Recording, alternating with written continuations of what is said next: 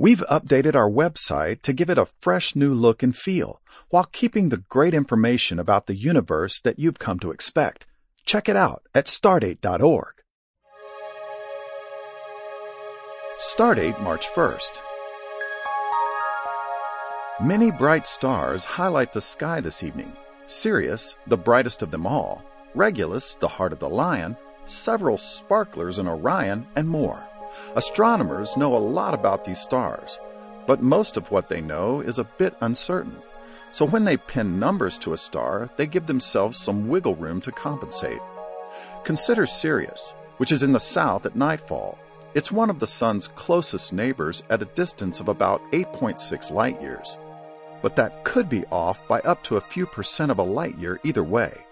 That's a total variation of perhaps 500 billion miles. There's a similar uncertainty in the distance to Regulus, the brightest star of Leo, which is in the east at nightfall. It's measured at 79 light-years away, give or take that same 500 billion miles.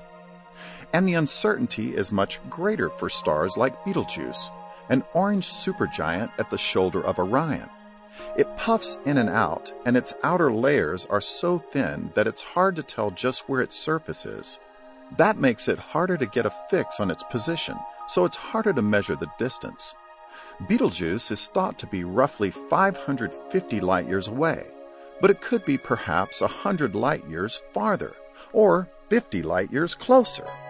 Without an exact distance, it's hard to determine a star's size, its true brightness, and more. So the stars are pretty well known, but with sometimes big uncertainties.